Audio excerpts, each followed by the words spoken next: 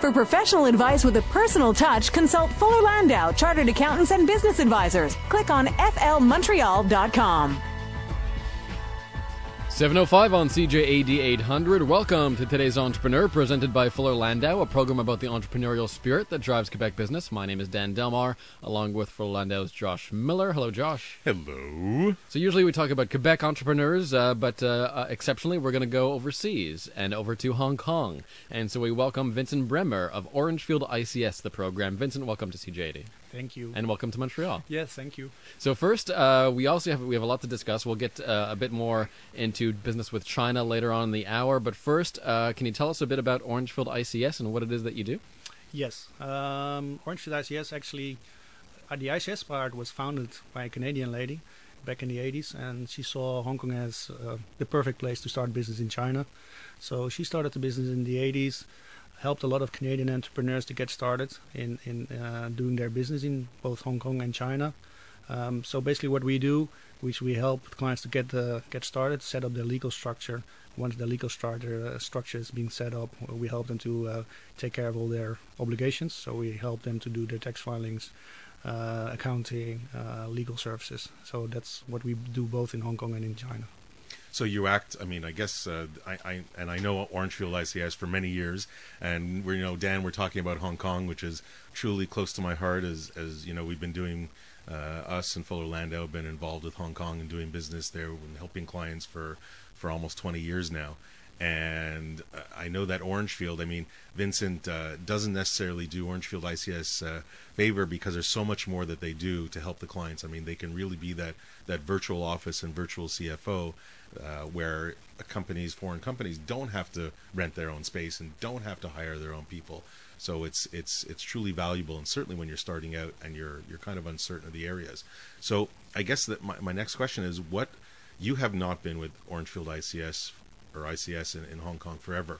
What brought you there, and how did you find the change from where you did come from Holland or Netherlands to Hong Kong? No, that's true. I've been with Orangefield for 14 years, but we only acquired ICS back in 2012. You're absolutely right.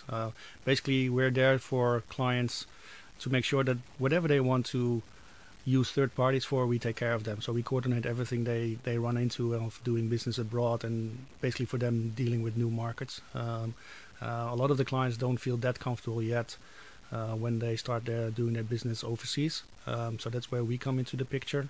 And that has been the case with ICS from the 80s. I've been doing this for 4 years in Hong Kong. So before I moved to Hong Kong, I was working in the Netherlands, basically doing the other way around, helping Asian clients to get started in Europe. So dealing with a lot of Japanese, Korean clients, and later on then with the Chinese. So I've been dealing with Asian clients quite a lot, and now I'm dealing with Asian staff, which is a different angle, but probably a similar experience that it's more detailed. You really need to be more explicit in how things work and what you expect. But then also probably there's less confusion and misunderstanding than between if you deal with Western clients, because they expect you to be more proactive. Well, probably dealing with Asian clients or Asian staff, it's much more detailed. And we'll come to the human resource factor a little later, because I know there's so much more to talk on it. But did Orangefield have a presence in Hong Kong before it acquired ICS Trust? Yes, we had, but it was a small operation. We had about 15 staff. So we're in total 60 staff at the moment. And we have 2 China offices, one in Shanghai and one in Beijing. But the Hong Kong office was basically just a Hong Kong office, which wasn't not really dealing with China at all. Now, certainly entrepreneurs here, they go through mergers and acquisitions all the time. And I'd like to talk a little bit about the experience that Orangefield had with ICS and kind of see, how similar, how different it is versus perhaps an acquisition here. I suspect it's rather similar, especially since you were dealing with a Canadian founder of the organization. But I'm just curious to know, when you were going through that process, did it take a long time? How from the moment that you set your eyes or started looking at until you closed the deal, how long was it? when we start looking for a deal, I think probably and closing the deal that's over 2 years. We spoke also with some local providers, some Asian firms, and I think that actually proved to be more difficult because they have a different kind of standard looking at business differently, and probably also more reluctant to share information, which makes it difficult to do a deal because ultimately you need to provide information on your operations, on your finances. So for the Asian clients, that was for the Asian prospects or targets, that was more difficult. Then we got introduced to the ICS, and I think then even overall with the due diligence, the new negotiations, we did client interviews, staff interviews. Probably it took over a year to really, from start to finish, conclude the deal. But yeah, you're right. It's easier because the founders were Canadian, so they understood where you're coming from, and they understood what needed to be answered. So that made it. What would you say the biggest challenge was in closing that deal? Persons. We acquired a company which was run by 2 individuals. They owned the company. So basically they had to feel comfortable with the change. And they owned it for a very long time. They owned it for a very long time. So for them it was really letting something go which was theirs. And I think if you buy something which is more corporately owned, then there's probably less of an attachment to the company and its history. But in this particular case, even though probably they realized that they wanted to sell the business as a kind of retirement or plan, and actually making it happen was probably more difficult. So the most difficult part was definitely the personal part. As you look back, is there anything that you might have done differently, or if you're looking at another acquisition, areas that you would focus on or change? It depends a little bit on what kind of acquisition you do. We have done acquisitions whereby the previous owners remained in the company and basically became a minority shareholder, and then they saw the upside of joining a bigger group. Then it's probably easier to make it less personal. So in this particular case, we knew that the previous owner were going to fade out gradually. And looking back, we had some of the discussion directly with them while they engaged an intermediary to do the negotiations on their behalf. And probably we should have done that as well, not talk to them directly, but use the intermediary to basically deliver our message and make it less personal. So that they don't kind of fight for their own baby, they can kind of translate it to the vendors and say, you know what, this is just normal. Yeah, or at least the intermediary is able to explain where that is coming from, and make it less personal. Because if we are sitting at the same table and really saying, looking at financial terms and conditions, reps and warranties, they're thinking about their reputation, the history of the company, rather than the financial terms and conditions. So we should have used the intermediary for those discussions rather than sitting at the same table and discussing things openly. Do you sense a lot of apprehension when clients want to start doing business in China? Yes, it's for I think the interesting part for us is we can build a bridge between the East and the West. And I think the challenging part of China is still the unknown, which works for us because then that's why clients come to us. It's getting better, but still, so there are definitely opportunities in China. It's getting more transparent. But it's still for clients to make the decision and take the step into China. I think they need to have a bit more comfort, and that's really comfort which they're looking for. And if they can find a firm like us who have been accompanying so many clients into China and basically have the history and the experience with that, I think that gives them that comfort which they are looking for. And I think, Dan, entrepreneurs have enough uncertainty when they do business or start business locally here to go 12,000 miles away in a country where Hong Kong has an official language of English, but China certainly doesn't, makes it that much more interesting. And I think when we're in the bottom half of the hour, we're going to talk about a lot of the other challenges when entrepreneurs want to move into the Far East. We're talking with Vincent Bremmer of Orangefield ICS about doing business in Hong Kong and China. Today's Entrepreneur on CJAD at 7:15. For professional advice with a personal touch, consult Fuller Landau, Chartered Accountants and Business Advisors. Click on flmontreal.com.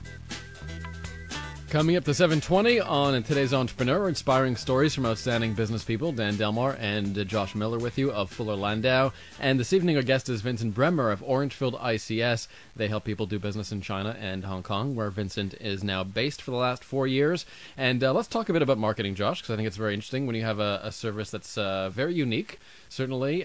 Vincent, how do you go about promoting this service? Because essentially your market is, the entire world, pretty much. I mean, you must have clients from everywhere. Yes, we do have clients from everywhere, although we defined a number of markets where we specifically want to obtain clients from. As mentioned, Canada is one of them, because we have a strong heritage here. We have a strong network of clients and business partners. We identified a number of key markets in Europe. The US is an interesting market for us. So basically in Canada, we have 2 dedicated agents, one in Montreal and one in Toronto, who are able to meet our potential clients and our introducers, explain what we can do for our clients, and then basically link them to the operations in China and or Hong Kong. And then the execution will be taking place in Hong Kong or in China. So it's sometimes directly through our existing network. We have links with trade organizations, chambers of commerce, law firms, banks. So they all introduce clients to us. So for us, it's important that they will keep us in mind if they have some clients who want to expand into Asia. You definitely have competition in Hong Kong. Do you find that there's the same competition here in Canada for what you can offer? No, in Hong Kong it's a very competitive market, and that's also why we decided that it's probably better to market outside of Hong Kong. So we don't really obtain that many clients in Hong Kong itself, because often already the clients decided which firm they're going to use. So that's why we have the agents in Canada. We have an agent in Germany, for example. So we use our offices network all around the world to obtain the clients, introduce our services, and then introduce them to our operations in Hong Kong and in China. Because if the client comes to Hong Kong or is already present in Hong Kong, we're probably too late, because they already decided or they have a kind of relationship going with a provider or a business partner.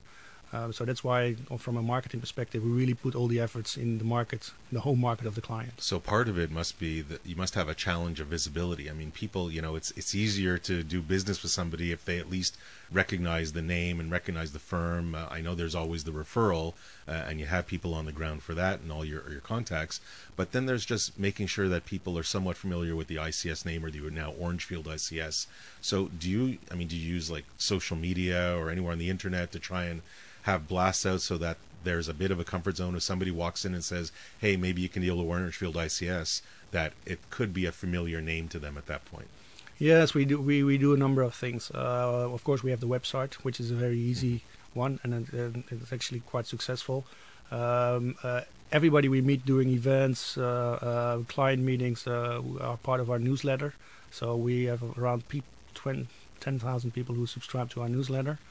We have a LinkedIn page specifically focusing on developments within Hong Kong and in China. So social media, we don't do Twitter or these kind of things, but the LinkedIn page is being used quite often. The newsletter is very well looked at, and the website. And then we have specific initiatives, marketing initiatives for certain markets. So in Germany, we do certain things. So during a national holiday, give people really try to strengthen the relationship through the agents and through our people in Hong Kong. We'll do the same for Canada. So that's what we are doing. Vincent Bremmer, our guest from Orangefield ICS, talking about doing business in Hong Kong and in China. Our conversation continues after the break at 7:23.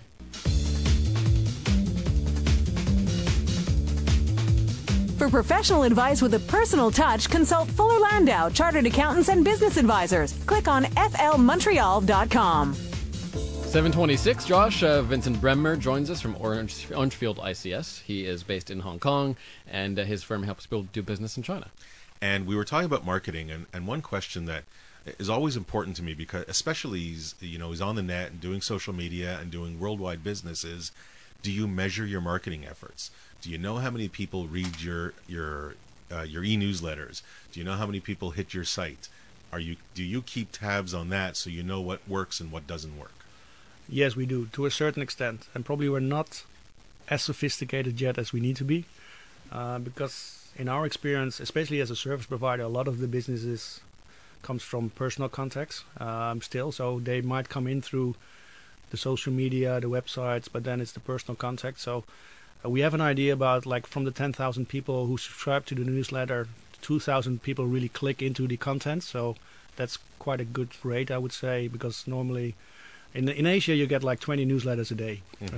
So a lot of people just delete, and then so the 20% success rate is quite high.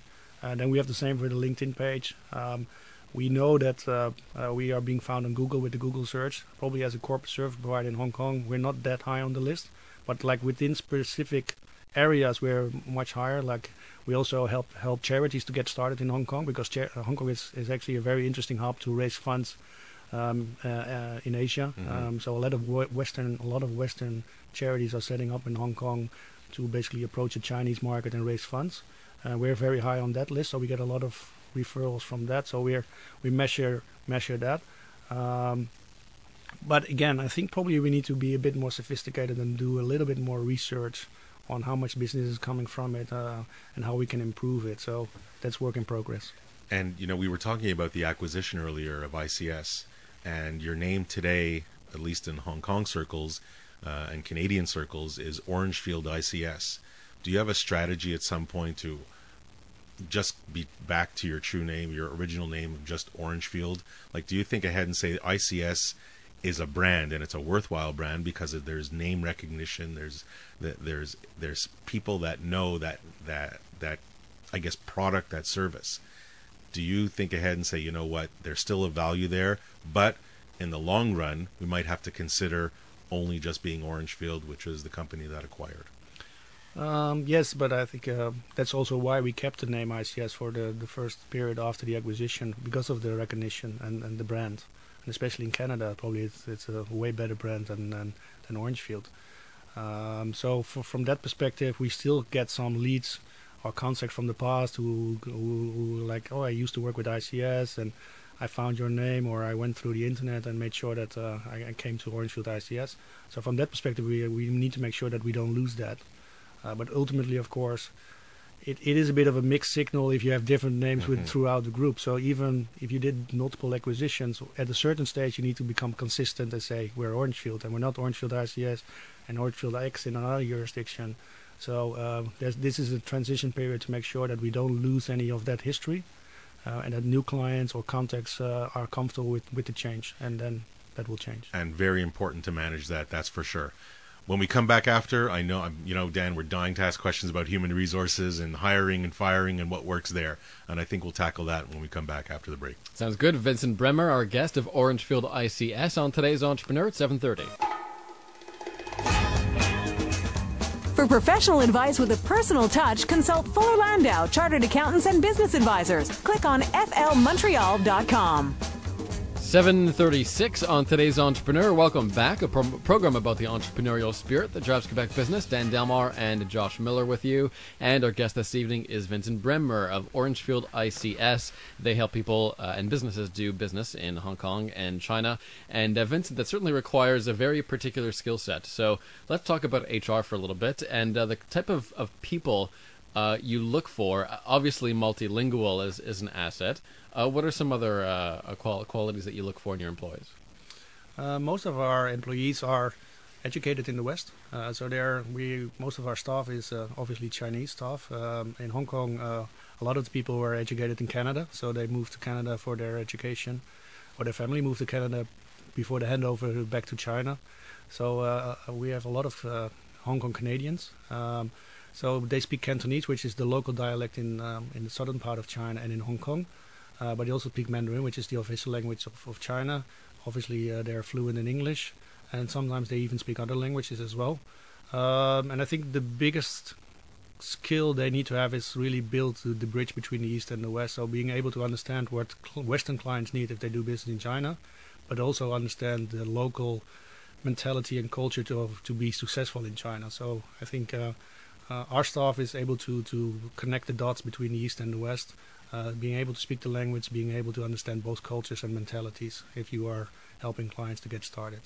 What about training? When somebody comes on board, is there a specific training program they have to endure? Do you kind of say, well, these are our certain policies and I guess functions that you have to? Yes, we have an follow? onboarding program for each staff. Most of our staff are qualified accountants, or they're on the legal side, on the company secretarial side, because most of the maintenance issues, if you are dealing with a company, are from a legal perspective or from a financial perspective. So they already have a certain standard compared to unexperienced staff. And then we have an onboarding program on what are our policies, our manuals, procedures for dealing with clients, but also internally, because we often manage quite sensitive things for clients. We do their cash management, we take care of their books. So it's very important for clients to feel comfortable with that, and that comes with very strict manuals and procedures. Confidentiality is huge. Confidentiality is huge. Trust is huge, yes. Now, hiring and firing. There's got to be certainly different rules. Certainly we know Hong Kong, or people don't necessarily know, but there's very low unemployment in Hong Kong. So maybe you can explain a little bit your hiring and firing issues that you have to deal with. Yes, We'll start with hiring. Hiring, yes. Let's start with the positive. Hiring is very difficult. It's a very competitive market. Low unemployment, probably. For the people we're looking at, there is no unemployment. Within the service industry, there's probably too much demand and too little supply. So people tend to job shop, if that's a proper word, quite a lot. And especially the young generation feels it's quite natural for them to stay within a job for 1.5 years and then move on, even though they still see the challenge, they still see the development. But for them, it's just time to move on. Is there anything you do differently that maybe keeps the people under your banner? Yes. And so that they don't leave? Yeah, so we spend more time on getting them involved with the day-to-day business, understanding what we're doing, communication. We have monthly events whereby we explain what we're doing with clients, some developments. We spend more time on training. Probably compared to a local firm, there's a better work-life balance because in a local firm it's much more about performance and probably less so about getting the appreciation for your performance and being able to spend a bit more time with the family and the weekends. So we try to distinguish ourselves with local firms in that sense, but it's still a very difficult market to find staff. Have salaries been on the rise? Yes, like inflation in Hong Kong is 5%. Probably in China even higher. The salaries in China have been increasing with 10%, 9-10%. So that's more or less what they expect, which is difficult to maintain, of course, because clients will not expect the same increase. No, clearly not. Every year, but they also have the same challenge if they staff. They have to find their employees. But yeah, inflation, salary increases have been very high. So it's a challenge to basically provide something else to staff rather than just the salary increase, because it's impossible to continue that route because ultimately it stops somewhere. So we are trying to distinguish ourselves in other areas rather than just salary. Now let's talk about the other side of it. And I know you don't necessarily want to get rid of people because it's so hard to get to begin with. But what happens if there's somebody that you do necessarily want to say thank you very much, but you're not working out with us for whatever reason? Is it easy to do? Is it difficult? Do you not have to worry because they leave anyways? Yeah, I think we need to make a clear distinction between Hong Kong and China. Hong Kong it's relatively easy, I would say. You have a mutual notice period in the contract, so both for the employer and the employee, you have the similar notice period. So if it doesn't work out, you can serve the employee notice, and basically you have sometimes for a long-term employee you need to pay them a long service payment, but that's it. And then after they serve their notice, they can leave the company. In China, it's much more difficult to get rid of your staff if something is going on, even though you know they did something wrong and deliberately so, even sometimes fraud. Mm-hmm. Proving it is a different way, and especially if you have to fire a local Chinese staff as a Western company, that can be quite challenging, and you don't want to go to court in China, to be honest. So you need to find a way to separate ways which will save the face of the employee. And basically also look after your own interest. It actually sounds a little bit similar to Quebec. Not that we're communist or anything, but certainly to let go of an employee in Quebec, as certainly somebody that's been relatively long-standing, you need just cause, and you need a lot of backup information to say thank you, but you're not working out. And if not, it's difficult to get rid of them. It could be very expensive, and at worst, they might even be able to get their job back if they apply to the courts. So. I can well imagine that it's really difficult. Now, I guess an entrepreneur coming in to start a business, where do they even begin to look for people? Is it they use placement agencies? Do they place ads online, I guess? Yeah, you have sites for jobs, like websites. So there are a number of ways of finding the right staff, and of course, depending on the expertise. So websites, recruitment firms, HR firms. You have certain networks where you have certain qualified staff where you can find people. So there are different platforms to obtain staff. Probably again in China a bit more difficult compared to Hong Kong. Hong Kong is a very educated market, so in that sense, it's easier to identify the targets. Probably to get the targets on board is more difficult because of the situation we just described. But at least you are able to find the candidates. While in China, finding the candidates is probably more of a challenge, but that's getting more developed. And you mentioned, you try to have a good work-life balance, but when you're dealing with customers that are overseas in 12, 13-hour time difference, you still have to explain to your team that I know it's 8 to 6 or 7, but by the way, we have customers that are working from 8 p.m. till 8 a.m. We have to be a little bit mindful of that. Yeah, no, absolutely. We have clients coming all over the world, so time difference is always an issue, and especially with North America, 12 hours, it's probably the worst time difference you can imagine. But then you need to be flexible. So if they stay longer to basically have a talk with the client when they start their time, then you will not say to them, you need to come in tomorrow at time. You will just give them a little bit of time to come in later or just do other things, and then they will work later. They're in that sense, that's the nice thing. They feel very responsible towards the clients. They're very disciplined in that. But I think it's give and take as a company. If they come in, they stay in longer because they need to have a discussion with the client. That's it. Thank you very much, Dan. I think we're going to move on from Orangefield because we've heard a lot, and there's actually quite a number of similarities with some Quebec entrepreneurs. But now we're going to move on when we come back from the break. Doing business in and through Hong Kong. So what are the pitfalls? What are the challenges? Let's see if Vincent can help guide us through. Sounds good. Today's Entrepreneur on CJAD 800 at 7:45. For professional advice with a personal touch, consult Fuller Landau, Chartered Accountants and Business Advisors. Click on flmontreal.com.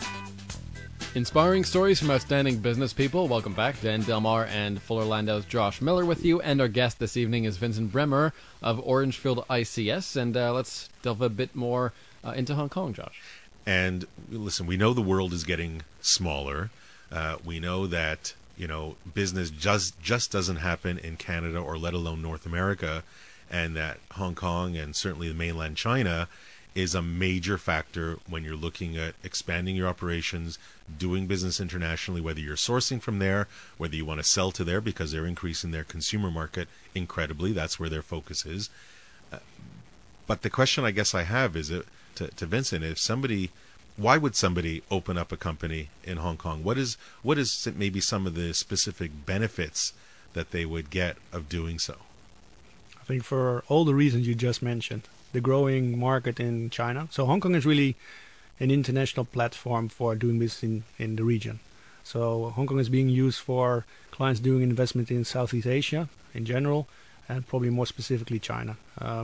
So traditionally we had a lot of clients doing their manufacturing in China and then exporting it via Hong Kong through the home market, because trading through Hong Kong made things way easier if you look at cash management, establishing your operations, controlling your operations in Hong Kong or in China through Hong Kong.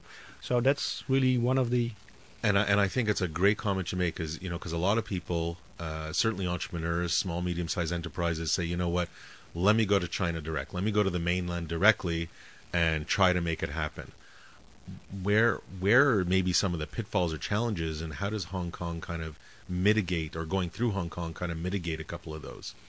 Yeah, there are a couple of advantages. So there are a couple of practical advantages. So if you set up your legal structure in China, it's easier if you do that through Hong Kong. The Chinese authorities will recognize a Hong Kong company much more easily compared to using a Canadian company incorporated WUFI, which is the Chinese entity. So from a practical perspective, it's way easier to do it through Hong Kong. Then the second issue will be cash management. It's quite easy for Hong Kong to receive funds from China and basically distributing it back to wherever the client is located. In Hong Kong, you have all the international banks present where multi-currency accounts. You can also deal with probably Hong Kong is one of the most sophisticated offshore markets for RMB. So basically the local Chinese currency which can be dealt with outside of China. So the Hong Kong is probably the most sophisticated place to do that. And then there are some tax advantages as well. If you have your Hong Kong company hold your WUFI, there's a tax treaty in place. Obviously, there's an interest of China to use Hong Kong because it's ultimately part of China. And then Hong Kong is also able to conclude tax treaties with other countries. So if you have a tax treaty in place like with Canada, it's probably more efficient to get funds back through Hong Kong as well rather than from China directly. So there are a couple of practical and legal advantages. And when we come back from the break, we'll talk a little bit more about that double tax arrangement or that tax treaty between Canada and Hong Kong and where the benefits are today about setting something up. And by the way, when Vincent says woofy, he's not making dog sounds. It's a wholly foreign-owned enterprise. So just so that everybody knows what we're talking about. Today's Entrepreneur on CJAD 753. For professional advice with a personal touch, consult Fuller Landau, Chartered Accountants and Business Advisors. Click on flmontreal.com. Vincent Bremmer is our guest of Orangefield ICS. Josh, we're talking about doing business in Hong Kong and how Vincent's company facilitates that. And Dan, there's so much to talk about. We're not going to get to everything. But the one thing that I did want to bring up is our tax treaties. There's a new tax treaty between Canada and Hong Kong that came into force this January. And I just wanted to touch briefly on it, maybe not so much from a Canadian-Hong Kong standpoint, but how China is implicated and how it's good for Canadian entrepreneurs and Canadian businesses. Yes, I think it's probably good to explain that all the business from China starts in Hong Kong. So all the Chinese entrepreneurs have their first stop overseas. Technically for them, Hong Kong is overseas, is Hong Kong. So without the treaty, probably it would be less interesting to move into Canada without the treaty in place between Canada and Hong Kong. So keeping that in mind, setting up through Hong Kong and then investing into Canada will give a lot of benefits for Chinese investors, reduction of withholding taxes. So I think Canada always has been an interesting market for Chinese to invest into, but the treaty will definitely make it more interesting and more beneficial to do so, because all the business from China goes through Hong Kong.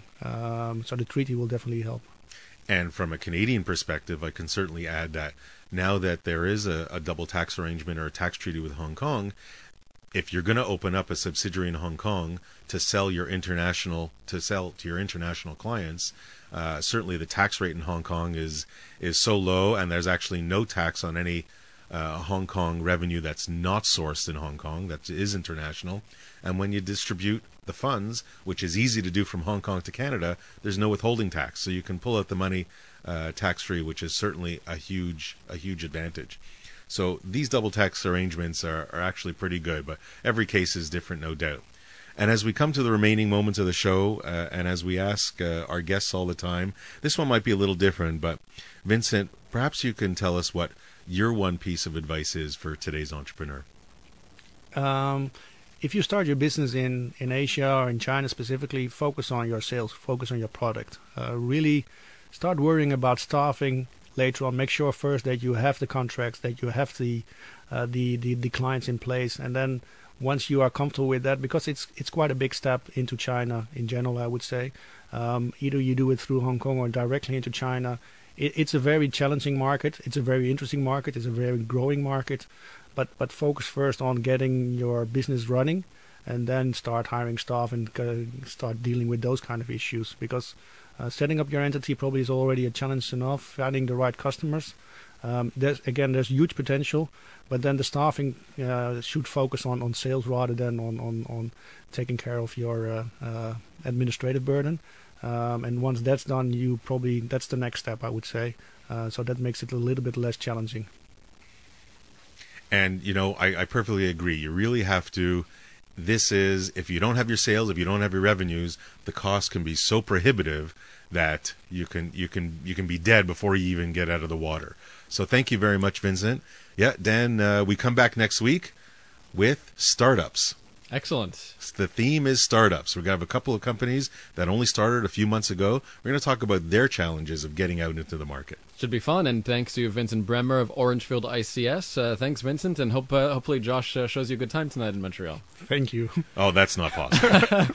And we'll see you back next Monday night at 7 for another episode of Today's Entrepreneur. It's 8 o'clock right now on CJAD 800.